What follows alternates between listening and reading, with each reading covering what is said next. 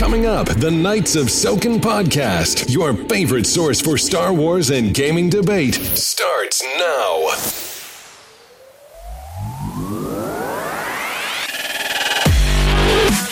Hey y'all, welcome to the Soken Podcast, Episode 6, Lights, Camera, Action.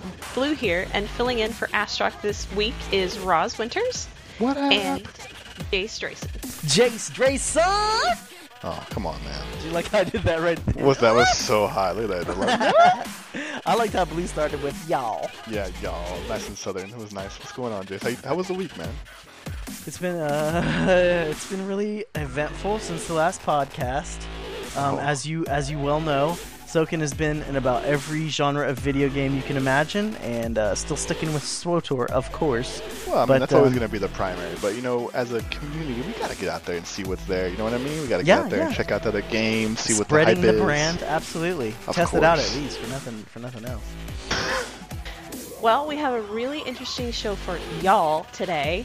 We are going to discuss some streaming versus traditional TV programming, a review of the movies coming out this year, and a debate about light side versus dark side with special guests from both the Wars and the Knights of Soken.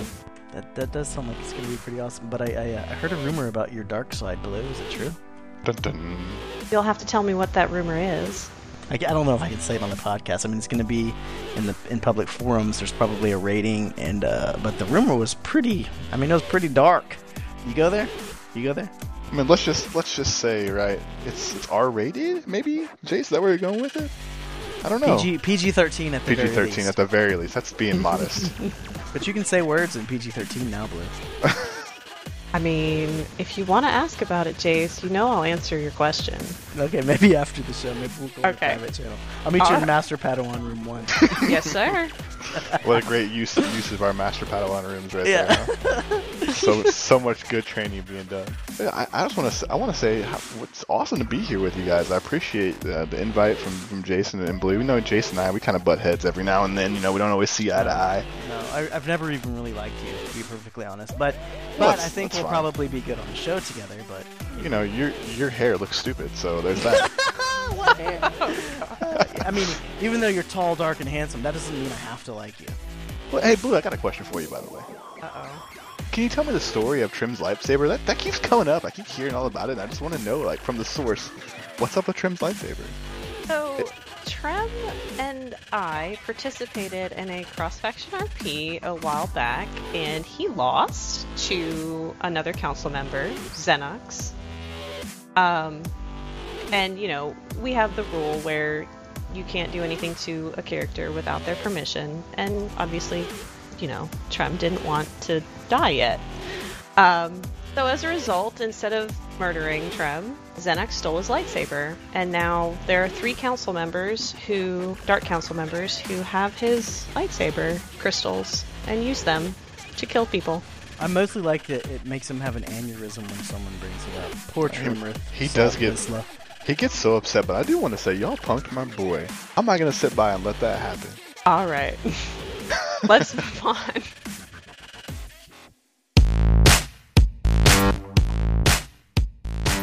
So our first segment, online streaming, dominated by Netflix and Hulu versus traditional TV programming. Cable viewership has been declining for the past few years, ratings going down even though shows like Walking Dead and Game of Thrones are incredibly popular. Why do you think this is happening, guys? Easy, because there is a new avenue for art, and I say avenue for art because when people have a way to create that isn't as regulated as, say, a network or a cable channel, when you have an open forum, an open place to create, then the creation process is quality.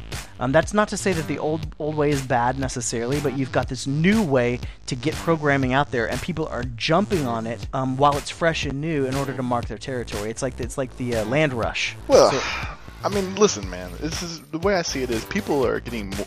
It's becoming easier, right? It's so much easier for you to pull up your Xbox or whatever you got, you know, whatever system you use, and just hit Netflix or hit your Hulu versus trying to wait until 9 o'clock in the evening sometimes where you're at to stay up and watch a TV show.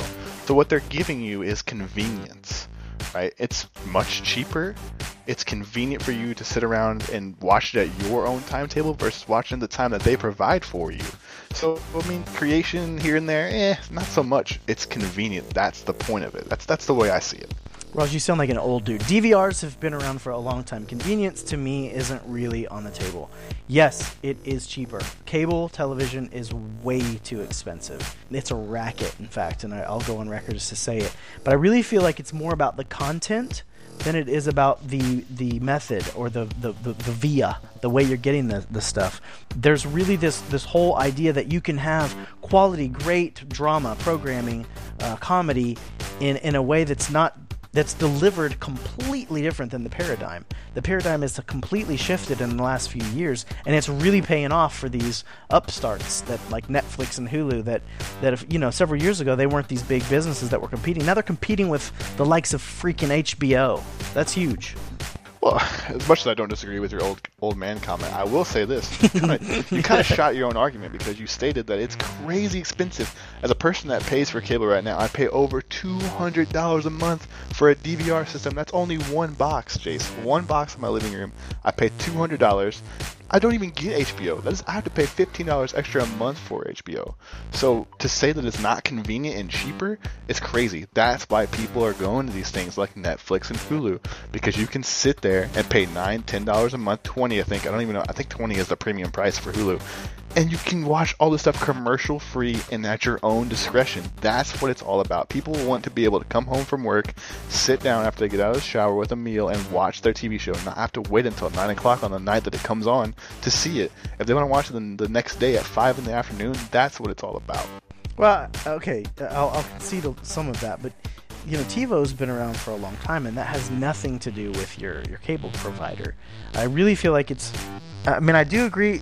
Hulu, you're still going to watch commercials. If you're watching new shows, you still have the commercial breaks, and you cannot fast forward through them. So if you're TiVoing or recording something on your DVR, you can get through your commercials a lot faster if you've got it on cable TV. I really don't think that's what's shifting. I think...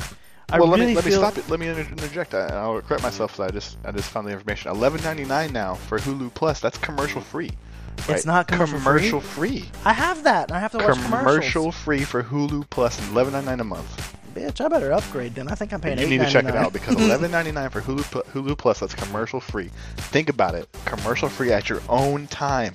HBO and AMC, they don't have those capabilities. They're liable through contracts with these other companies such as Cox Cable, Time Warner, DirecTV. They have to abide by these people because you think about it. Time Warner and DirecTV, they get their money from people who are paying them to have their ads displayed in a 20-30 minute interval, right, on the TV channel. So that's where they're getting their revenue from. They're never going to have the capability like a Netflix or a Hulu to decide how they control their commercials or how viewers are able to view their program. It's never going to happen like that. Okay, perhaps some of that I can get on board with, but I still go back to my original point that I feel like it's the content, the programming that you're actually getting through these companies that don't have oversight like broadcasting companies have to go by. Broadcast TV has a lot of FCC regulations they've got to go by, where Netflix, they can put any old naked person on a TV show, or Hulu can put any old language they want to put, so your art is a little more free, and cool. their content is genuinely feeling better than what the networks are putting out. But when you talk about content, you're talking about shows like AMC. I mean, there are some points of your argument that are good, and I'll say that. But when we're talking about TV channels like AMC and HBO, I mean, what content are you getting on Hulu and Netflix that you aren't getting on the actual television program? The only thing that you're missing is commercials, and I know with HBO you don't have to see the commercials anyway, but you have to pay a subscription for that, so that makes sense. No, listen, HBO content you cannot get on Netflix, you cannot get on Hulu. It is exclusive. You've got to have the HBO Go app, which means you've got to have an HBO. You have to have it, right? Contract or a subscription in place. So like Game of Thrones, you're not going to watch that on Netflix or Hulu. And that goes to saying too that I'll give it within a year HBO will have sold out to Netflix. Why? Because they're going to make more money that way. because they're going to take a piece of what Netflix and Hulu is getting. So within the year, you'll be able to view HBO shows on Netflix, and I could be wrong, but I'll be willing to put my name and my money on that. You will be able to get it in the next year. We'll see. They've had some really good shows coming out in the past that are yet to be on Netflix. They're only available on the HBO Go app. Now they have made it where you don't necessarily have to have a subscription to HBO in order to get the content on the app. You can pay for just the app, which is kind of an upgrade. So HBO is kind of going the route of they're kind of going with this flow, this new paradigm of you pay for this, separate little provider of entertainment. So they're kind of getting on board. And you're right, and maybe it is a case within a year or so that we see HBO develop their own system as of Netflix or something of that nature, and that's a possibility. But I really do believe within the next year and a half, maybe 2 years, you will see Netflix and Hulu dominating the television market. It's ridiculous what they're already doing now. But they already dominate my house. All right. So moving on. What about Hulu versus Netflix? Most people go to Netflix for movies and Hulu for TV, but lately Hulu's been moving in on the movie market. So are you sticking with Netflix or are you going with both? I have both. Do you have both? I have both. I don't have Hulu. I haven't invested my money in Hulu yet, and maybe that's because I'm still old-fashioned and I am paying $200 for cable. Because my wallet's just taking a beating every month. But I can see myself here in the future. We've talked about the family. We've talked about getting rid of the TV and just going with the internet Hulu Netflix package. And it's a possibility, and the reason being is because you're getting the same content as you are with cable. So but between Hulu and Netflix, Hulu is offering the better product right now. Netflix has not came out with a commercial-free subscription or anything of that nature.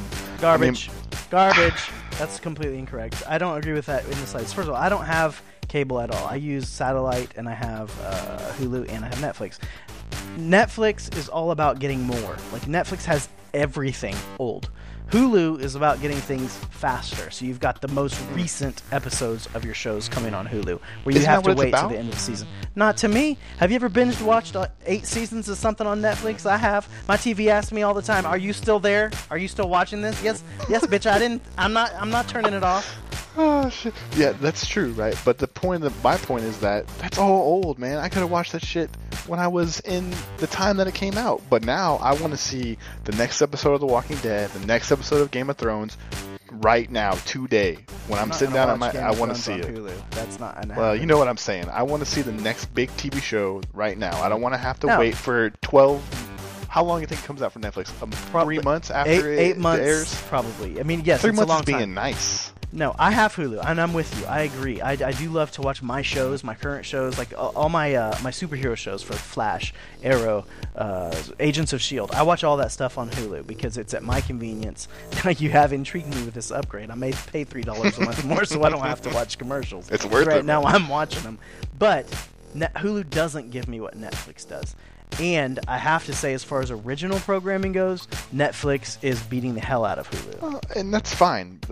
Who cares about original programming? People want to see what's happening on the big screen TV, on the big time television networks. That's what they want to see. And so when you talk about I have to wait 8 to 9 months to be able to see the new episodes of a TV show, it's not worth it. So if I'm just a Netflix user, I have to have cable too. There are badass shows on Netflix, dude. Have you seen Daredevil? Daredevil season 2 is coming out within the week. Elektra's gonna have a show. Listen, there are really, really good original programming come out on Netflix. And Hulu might have a little bit. You're telling me Fuller House was a good program? Hey, I'll never get over Kimmy. Stephanie is where it's all at. I'm just saying. All right, one last question about this. Does Netflix kind of win a little bit because they have the mail order DVDs to your door? No, Who absolutely uses that not. Anymore? What? I have the red box right down the road. If I want to see something on what is that called? A DVD? That's like ancient history, man. You know what it reminds me of? It reminds me of back in the day when Blockbuster was still in business, and you could go to Blockbuster, and they would send you movies to your house, and when you were done, you would return to the store, and you could get 3 new... What is that? I was like 15 when that came out back in the day. They're not winning at all by doing that. Until they become and have a premium package like Hulu does, they're gonna continue to suffer and fall behind. It's just inevitable. They need to get with the program, man. That's the only thing that they can do at this point. I do think they're with the program now. I think Netflix has got it. That's crap. You know it's crap. Okay. Have you watched Daredevil? No, and nobody has. You're the only one. What? You've lost your damn mind. There's a whole... like, they're renewing these seasons left and right. Sense8 was one of the best, because that's all most that they innovative have shows. Orange is the New Black, House of Cards. These are critically acclaimed. They're winning awards, Emmys and crap. And that's all fine and dandy, but will you see any of those shows on AMC when you or TNT or TBS when you log on to cable? No, you will not. I don't watch those stations. Well, that's why, and you are the minority, my friend. And on that note, we're moving on.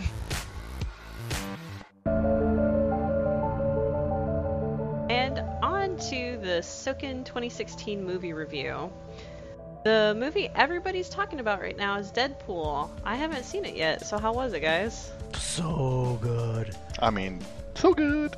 It was really, really good. It was extremely entertaining. And what made it out of the box was, first of all, it happens in the Marvel Cinematic Universe. So it's in that genre of superhero, but they pushed the envelope and made it a rated R movie, which everyone knows, and it really made all the difference. I want to first just say thank you, Ryan Reynolds, for redeeming yourself from the freaking Green Lantern. Jesus. I mean, can everybody agree, right? The Green Lantern was so bad, and he completely flipped the script and did so freaking fantastic in this movie. It was ridiculous. It was so awesome. To watch the comics that you read as a kid come to life on the big screen, that I just thought that it would never happen. I thought Deadpool would never get its time to shine, and it was nailed. It was perfect. Yeah, well, they took Deadpool down the wrong path in that Wolverine movie. They had it.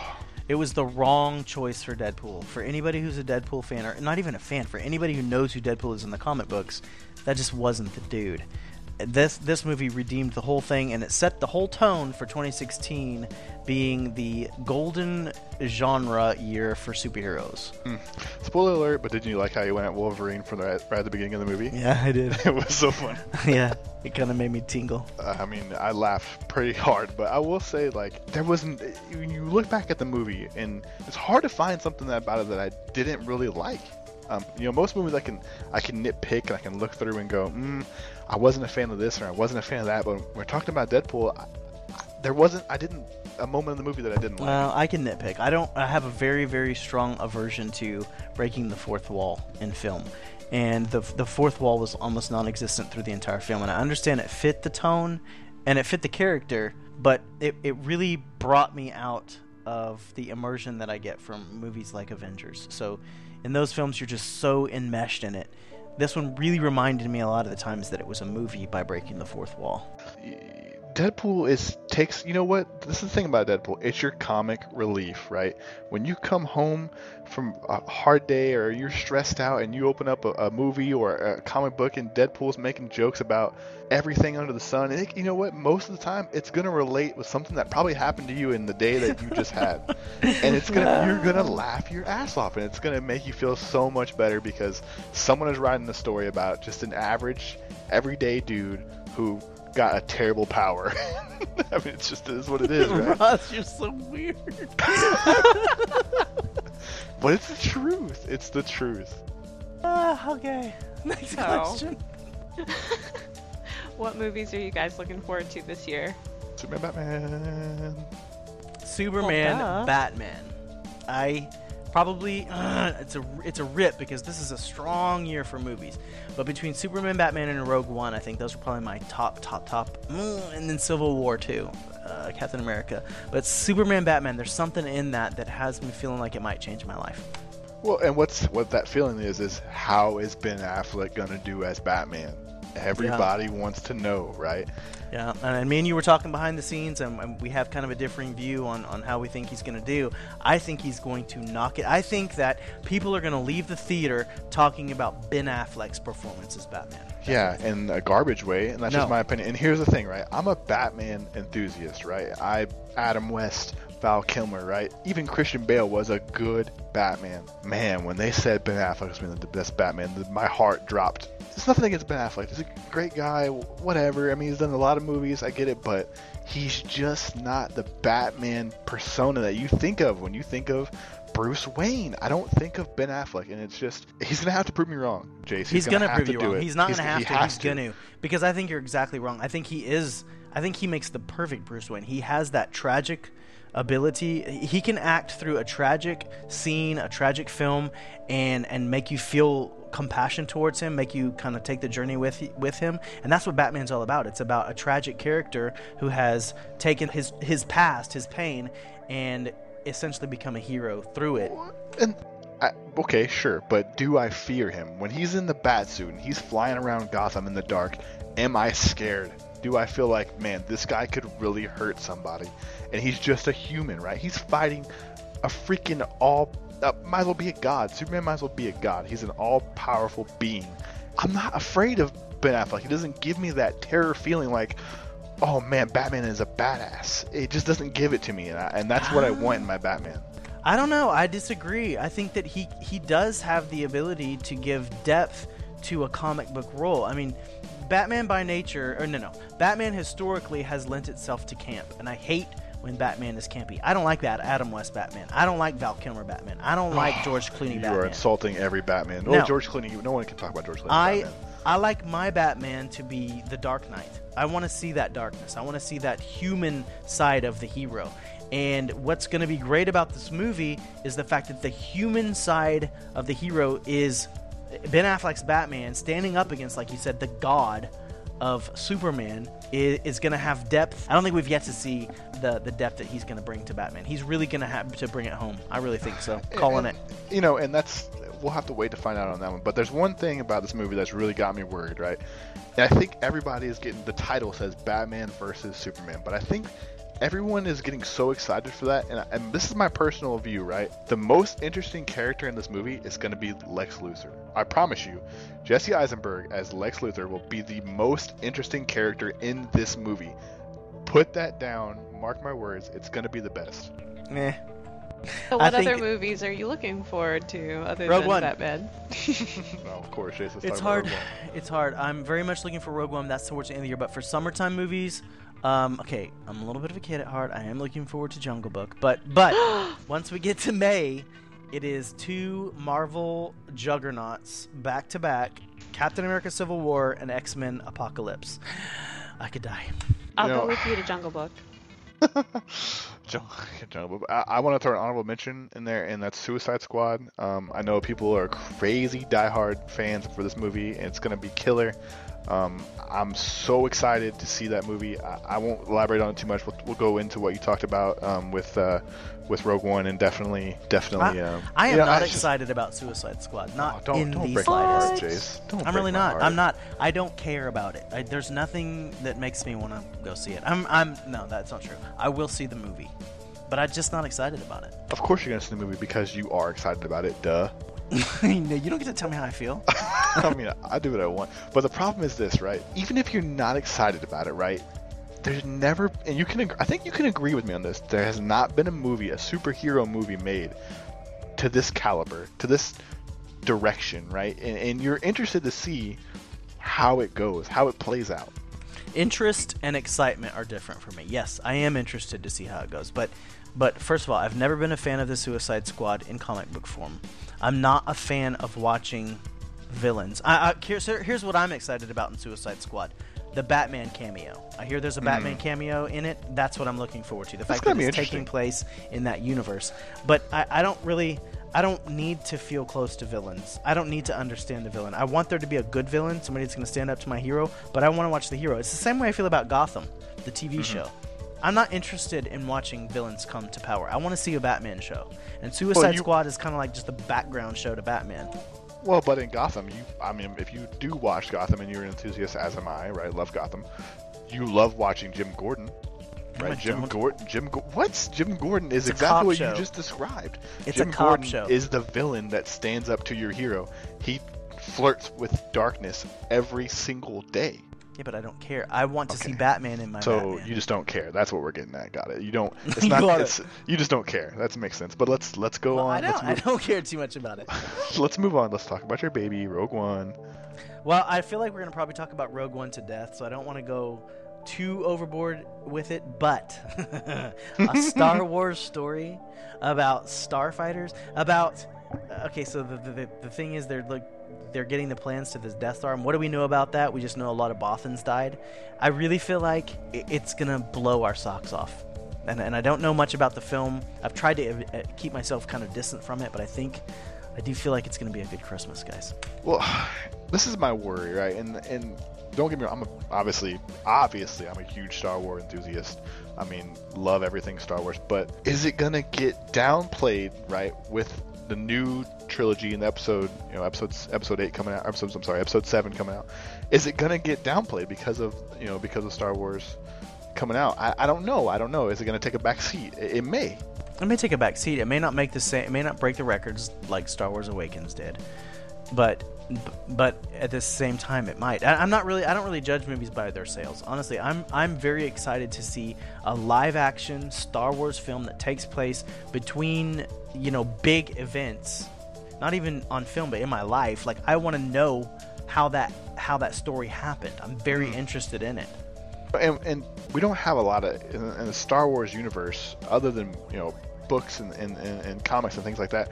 We don't really have a great example to pair off of something that's not Jedi centric when it relates to Star Wars, or how not it feels. Skywalker centric. Like, this is the first live action big feature film that isn't the Skywalker saga. So it kind of has to be great, or the whole idea is messed up. I mean, I can think of a few games in my head, right, of video games that were not Jedi centric, and they didn't fare so well, to be honest, as far as sales are concerned.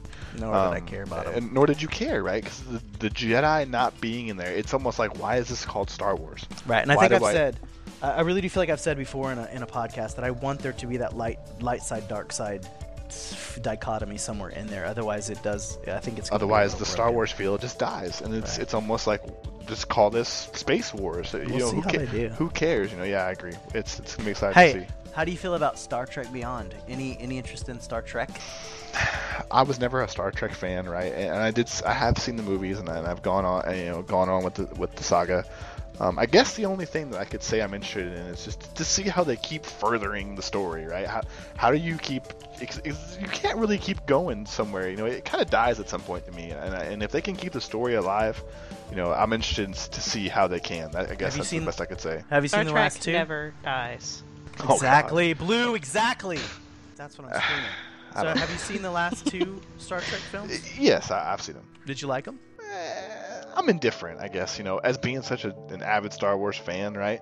Star Trek always takes a second backseat to me, and it always will, no matter what. And I don't get overly excited. I'm not like, woo, Star Trek's coming out, and I don't. At the same time, I'm not like, ugh, Star Trek. I don't really care. You know what I mean? Are you gonna bust out your loincloth and go see Legend of Tarzan? Well, I mean, who doesn't, right? Who's not going to beat up? I mean, I have a daughter, so of course we're going to go see Legend. I'm a little bit excited about Legend of Tarzan. Jason Bourne comes out this summer. Ghostbusters comes out this summer. This is a really, really good year for movies. Well, I mean, we could touch quickly on Ghostbusters, right? I mean, and with an all-female cast, that's pretty interesting, right? And it's not just all female. It's some funny chicks, right? Like Kristen Wiig. There's not much she can do that doesn't make me laugh.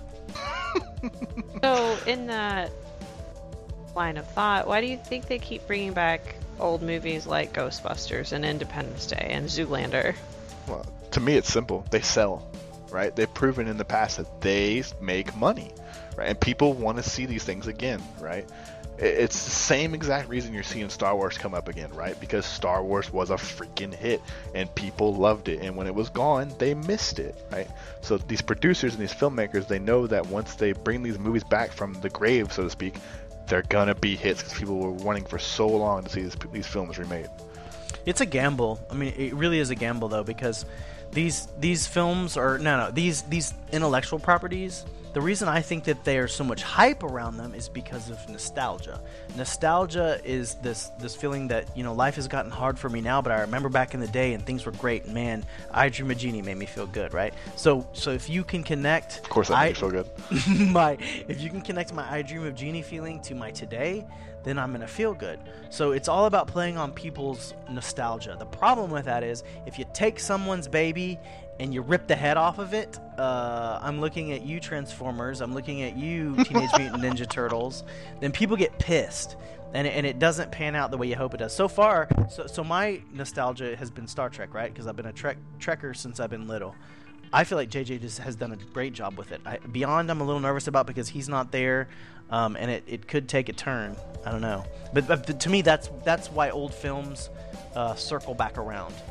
Because people want to feel how they felt when they were little. Well, and maybe so. Maybe that is the reason that the people want to feel like they were when they were little. But if you think big picture, if I'm a producer and I'm a movie filmmaker, I don't care if this makes you relate to something that because I don't even know you as a one person. I'm thinking as a general idea for me, right? I want to make money, right? And I know that in the past, these things have made me money. So if I spring them back up again, what are they going to do? They're going to make me money. They're going to sell. Because at the very least, even if you come to the theater and you completely hate the film, what'd you do? You spent $20 to come see it. Yeah, I mean, yes, that's very cynical of you to say, for Christ's sakes. We're talking about this is cynical America you live in. I mean, yes, I'm not going to argue against your point. You're right. But I don't think that's the... I really do feel like there are filmmakers out there who are making films because they love the stuff too. When you hear J.J. Abrams talk about Star Wars, he didn't come into that thinking, I'm going to be a capitalist and create and rip people's childhood memories away and create something. He loved Star Wars. He created it because he wanted to continue that story and to be a part of it. I really do think there's a lot of filmmakers out there who aren't just about maybe the studio heads like the Suits. They're kind of, vying for these properties so that they can further a franchise and make a buck off of it. But I feel like the artists, the directors, the actors, the writers, they really do have an emotional vested interest in making these stories continue. Well, I don't disagree with that. I think that they do love the movie, right? And that's fine. But at the end of the day, whether they love it, they don't love it, and whether you love it or you love it, it doesn't matter. They're still getting their paycheck.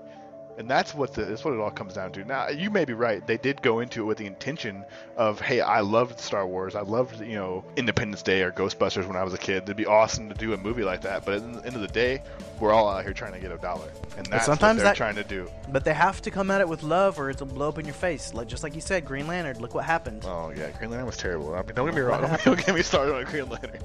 So I'm going to butt in here. And, Go. Mullen just poked me from the booth, and he said he's very disappointed in both of you for not mentioning Warcraft. Okay, so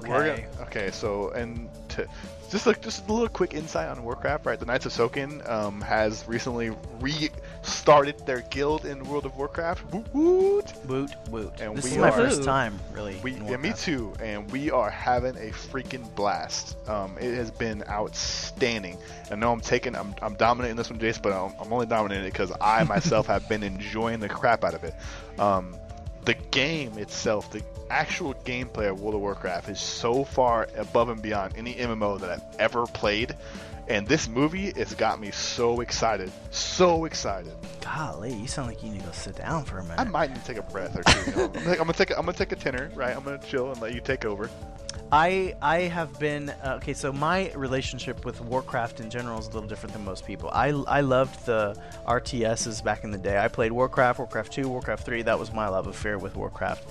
When World of Warcraft came out, I had a real bitterness in my heart towards it, so I never touched it.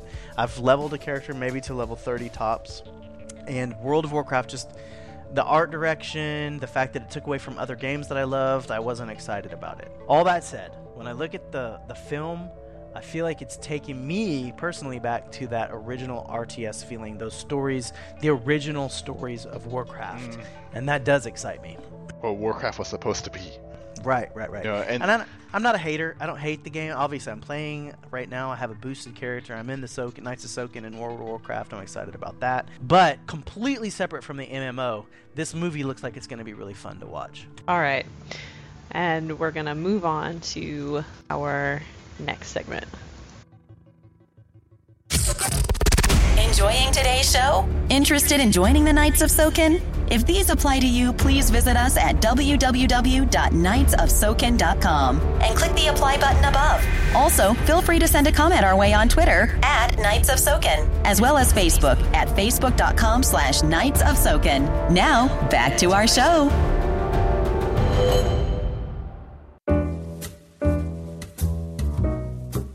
And we're back. Light side and dark side, two sides of a cosmic tug-of-war battling for supremacy through the entire Star Wars universe, books, movies, comics, and everything in between. When we think about our favorite characters, more often than not, they are the Jedi Masters and the Sith Lords, the people using this mystical power that flows through everything in this universe. So, which side produces the most powerful characters? Here to discuss this are our special guest, Solidia, the Dark Regent of the Lords of Soken. Hi, everybody. And we have Tremrith, Counselor in the Knights of Soken. Hello. So, which side does produce the most powerful characters? I would like to start it off with simply, a known fact is one of the best characters of all time in the Star Wars universe is Yoda, Jedi Master, Jedi Master and a council member of the late Jedi Order.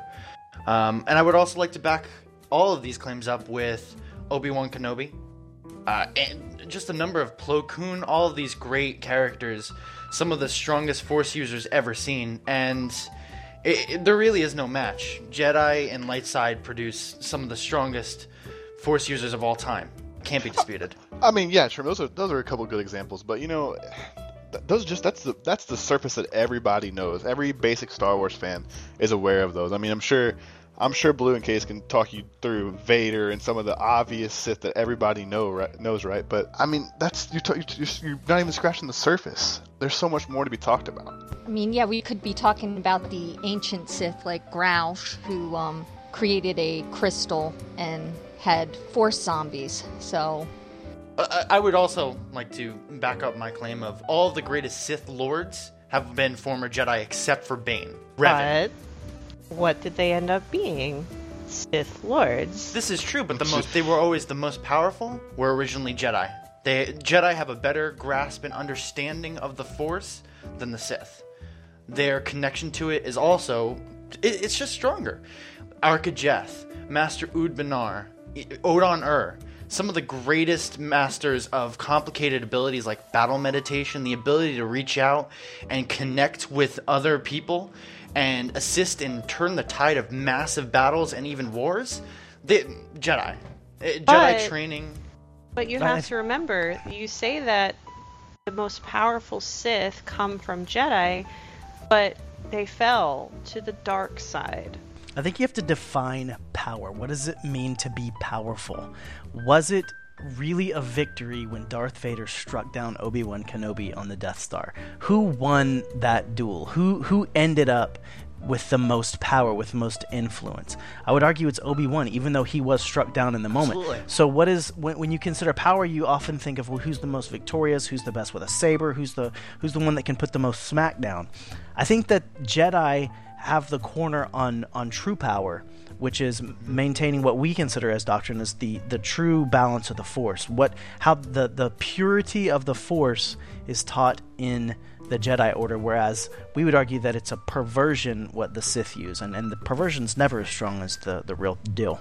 I mean, look at Diet Coke. Yeah, of course, Jason, and that's speaking from a sheer light side point of view, and I get where you're coming from. But let me open the kind of topic up for further conversation, and I'll go direct this question for Blue and Cadis here. But why don't you guys give me some examples of what a downside to being a dark sider is, and just a few of them if you could think off the top of your head. I mean, I'm sure you guys got something in there. A downside? Yeah, any downside you could think of.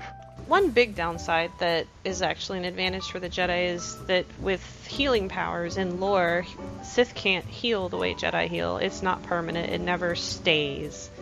So you use your power to heal, and then 2 hours later the wound will fall apart again.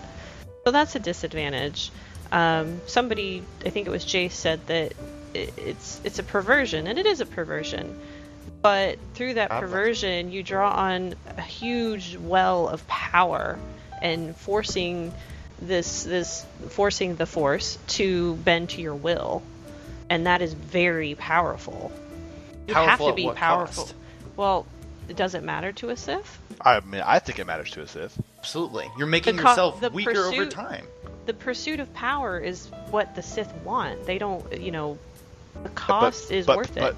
But power that would essentially better their strength and their position, right? Not just power in general. They seek Right. they seek for power only power that would strengthen their position of authority, not necessarily power Right, in that gives general. them an advantage. Okay, now that makes a little bit more sense to me. I don't know. I would go from the position that the Sith don't really understand power. For all their posturing, for all their platitudes about strength and dominance and conquest, they really don't understand what it is to be powerful. And I take back to the moment that I brought up before. Obi-Wan said, "If you strike me down," that's the beginning of if you defeat me, then I will become more powerful than you can ever imagine.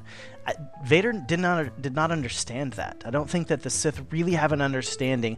I mean, probably maybe here and there, Vitiate maybe gets it, but the power is the Force. The power is not the Force user. Well, and the counter argument to what Jace is saying is maybe Obi-Wan didn't understand what Vader was saying, right? And that's the counter argument. You could sway that either way.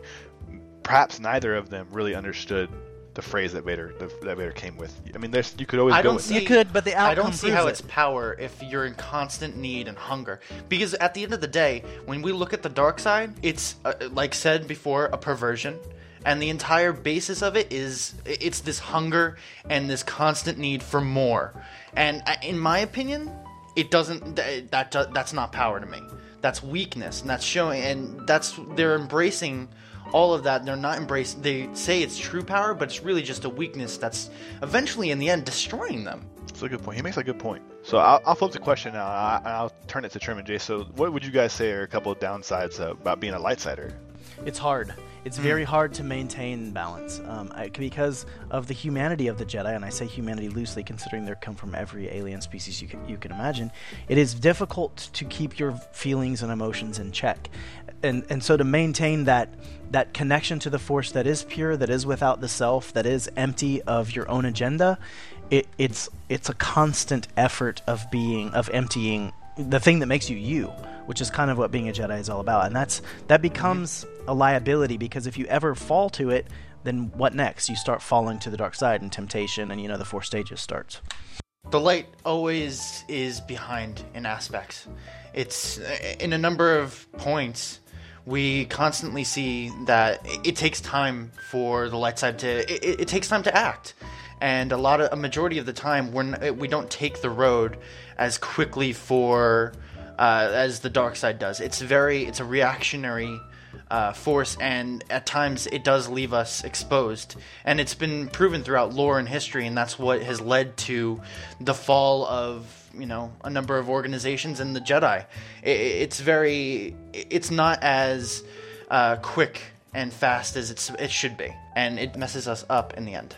So what I'm hearing from the guys here is that it's very easy for a Jedi to become a Sith if they wanted to, right? So ladies, do you have any rebuttal to that? Well, I mean, it's true. Falling to the dark side is easy. It's hard to be a Jedi. It's easier. I wouldn't say it's easy to be a Sith, but being a Sith is a lot wider in terms of what a Sith is than being a Jedi. Our philosophy is not nearly as strict. All we care about is if you're strong enough to take the power, and are you strong enough to hold the power. The conflict is external, kind of, with the Sith. The conflict is really internal with the Jedi. You're warring with yourself a lot of the times until you find that true enlightenment. Whereas for a Sith, you're kind of vying against each other for conquest. At least that's my take. Vying your very nature. No, Jedi to me are constantly fighting their emotions, where Sith use them. And I can agree with that for certain points and for certain aspects of Jedi. And it's very difficult for someone coming into the Order and, trying to progress to that stage. It's very difficult to battle with your very nature, your raw emotions, all of that. And that's what leads to a lot of our young members falling. And I'll agree to that. But once you progress to a stage of true enlightenment, like Jay said, it just becomes easier. See, we've talked here about numerous characters, Darth Vader, Obi-Wan. These are just a few of the most powerful Jedi and Sith, of their faction, obviously, that have been with us for so long, since the first movie released back in 1977. I mean, Jesus, that was so long ago now, it seems. Let's talk about it. But of those two groups, Jedi Master and Sith Lord, that's been the two biggest groups and biggest names in Star Wars history. But I mean, the argument would be, which one produces the most powerful characters? I mean, guys, what do you think? Jedi by far. We start off and you see this understanding, and we really nurture and appreciate, and it's this constant state of building up this core understanding of the Force, core understanding of philosophies and ways to flow with the Force as to make yourself become a true conduit of it. In cases like that, it just proves that some of the greatest Force users in the history of Star Wars and all of the lore, they're usually Jedi. They have a greater understanding in the end, and that's just, it's always going to come on top with Jedi. But I think what you're missing is that even though Darth Vader started out as a Jedi, and several of the more powerful, most powerful Sith Lords started out as a Jedi, they are not Jedi anymore. They are Sith. You don't get to take credit for them anymore. So I would have to say the dark side, because the dark side is so insidious. It crawls into you and it makes you want things that overrides these years and years and decades of training where you know what you're doing is wrong, but you want it, so you do it anyway. Oh god, the way she's saying that is so hot. But So- I mean, so it's tell me. true, because it crawls in, like, it becomes part of you, and unless you are... It's addicting. It's a drug. It's addicting, and Yes. and once you taste it, it gets you. Addiction and that is where the dark diminishes. side's real Absolutely. power is, and No. that's why you don't get That's credit its for real Darth weakness. Vader No. anymore. Addiction is powerful, but it takes away power from the user because it stops being the will of the user. It becomes the addiction that becomes in control. And I would agree with you. I do think the dark side is like an addiction. It's like an oily filth that it's hard to wash off. But at what point does the user of the Force lose their own power in favor of what appears to be this like synthetic power? Everything Sith is pretty synthetic. Like, that's even portrayed in the movies. Like, the more Sith you become, the less human you look. You gain more robotic. You gain more droid parts. Even Sith crystals are synthetic crystals. It's not about a natural state. It's about losing your natural state in favor of something else, in lieu of something else. To me, that is a weakening of the individual, not a strengthening. Truly is. And You know- look at some notable characters from, KOTOR and KOTOR 2. You see Darth Sion and just Darth Nihilus. Their entire being is consumed by the dark side, and it's their weakness in the end. And that's what is going to ultimately destroy them. When you have the light side, you really have no such weakness. And like Jay said, it just washes away, and it doesn't wash away easily the addiction, but it washes away your own personal power, and you don't become, you lose yourself. You become an abomination, and in the end, abominations are always weaker. I got a quote here from Mace Windu. The dark side, powerful it is, but quickly does it burn out. I think that kind of sums up what Jason and Trim were trying to put out. So we'll kind of move on quickly in the sake of time here. So we'll move on, and I'll ask you guys this question now. And just put your bias aside. This is more of a general question, and I'll go with the ladies first. Which is better, or rather, which one do you prefer, the light or the dark? Dark side. I prefer the dark side. Light side, of course. Light side, best side. So side, the best ladies say side. dark. I mean, but for what? What reasoning would you say that you prefer the dark over the light? Well, personally speaking, it's been my perception that on the dark side, you have a lot more freedom with your character and your role play. You can get into relationships, you can manipulate people, you can use people, you can make them need you. You use violence and your strength, both physical, mental, and in the Force, to get your way, and that is so fun. I'm not an evil person in real life. I'm not, but it's fun to play one on TV. Right. That makes it. But Trim, Jace, what do you guys think? What's better? Which one? I mean, the light side. Light What? side, of course. And it comes from the fact that firm belief in structure, discipline, will always prove strength, and it will always lead to a greater power that will bring, in the end, peace for everyone. And it's more of the aspect and the philosophy and the belief of connection between all beings. and this idea that we're all connected, and there's this excellent bond between all of us, and it's naturally a very supportive force, you know, and that's something in the end in my mind that creates life. It binds life, like Yoda said in Empire Strikes Back. It's all around us. It penetrates us. We're luminous beings. That just seems amazing to me, and it seems like something I love to be a part of, and it's awesome. Space hippie. It's true though. It is space hippie. I will say this: Darksiders have much sexier powers. I mean, shooting lightning out of your fingertips—that's way sexier than waving your finger. And these aren't the droids. This is more flashy, right? That's the way I feel about it. Way the dark side presents a much flashier, I don't know, presence than the light side, I guess you could say. You know, you guys are Electric all Judgment, but you guys are all leaders here within your own community. So I'm gonna kind of close the conversation, the debate, more or less, with this question. You know, as our guilds continue to grow, are we going to see more cross-faction RP between the Lords and the Knights? Maybe even on a bigger scale. What do you guys think? Definitely. Oh, absolutely. We're actually working on several story arcs right now. I hope so. I hope that eventually we get to a place where it's almost one story. I know that right now we have a lot of different stories everywhere throughout the guild, and that's great, and I think that's how come we are so successful, one of the reasons. But it would be really cool if we had an overall campaign of Knights and Lords where actual dynamic, meaningful things would happen between the two guilds. I really would love to see that happen long term. Oh, absolutely. And if there's one thing, if you ask any of the masters pub side and just anyone in KOS, it's usually this entire, everyone is trying to push for this cross-spec, and we really enjoy it and we love it, and it's been ingrained in the Knights of Sokon, you know, nature of this. We have this at our advantage, and we want to manipulate it. We want to use it so we can create excellent RP for the community, and it's something that we are all working towards. I think Trim seems more like a Sith in real life than a Jedi. I mean, I can't disagree with that. I mean, there's a lot of things that would elude you to believe it. But, you know, hey, we want to thank Cadis and Trim for stopping by and joining us with the debate. We really appreciate having you guys on. I know the viewers love to hear you guys' input. So that's going to close out for this one. But thanks for showing up, you guys. Thanks for having us. All right, guys. Coming up next, Jason Blue with a KOS and LOS update. And for our community update, the Lords of Soken have been very busy this past month. We've started our rotating council seat events. Anyone Lord rank or higher can scheme, schmooze, and plot throughout the month to gain followers and friends. And the first winner was Lord Arcantha.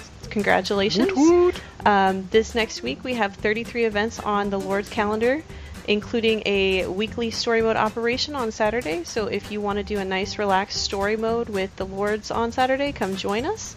And congratulations to all of the new Lords this month.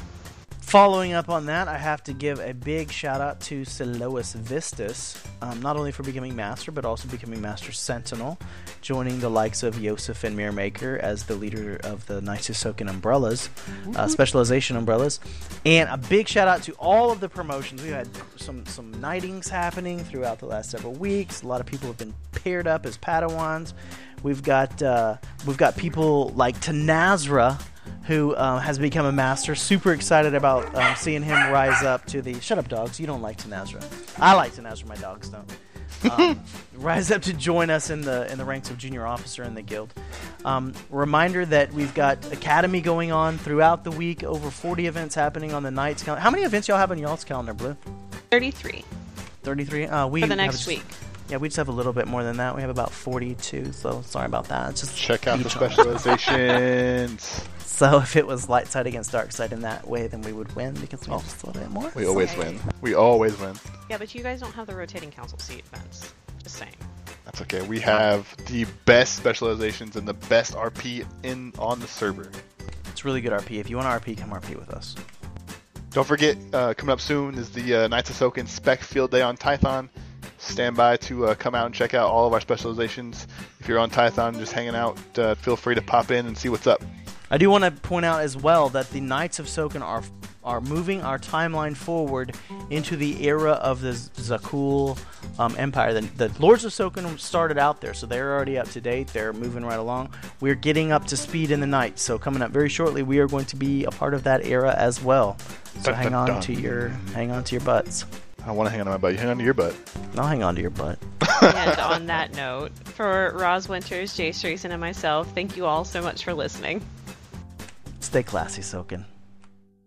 Thanks for tuning in to the Knights of Soken podcast. Please click the subscribe button below and follow us on Twitter at Knights of Soken. And look us up on Facebook at www.facebook.com/Knights of Soken.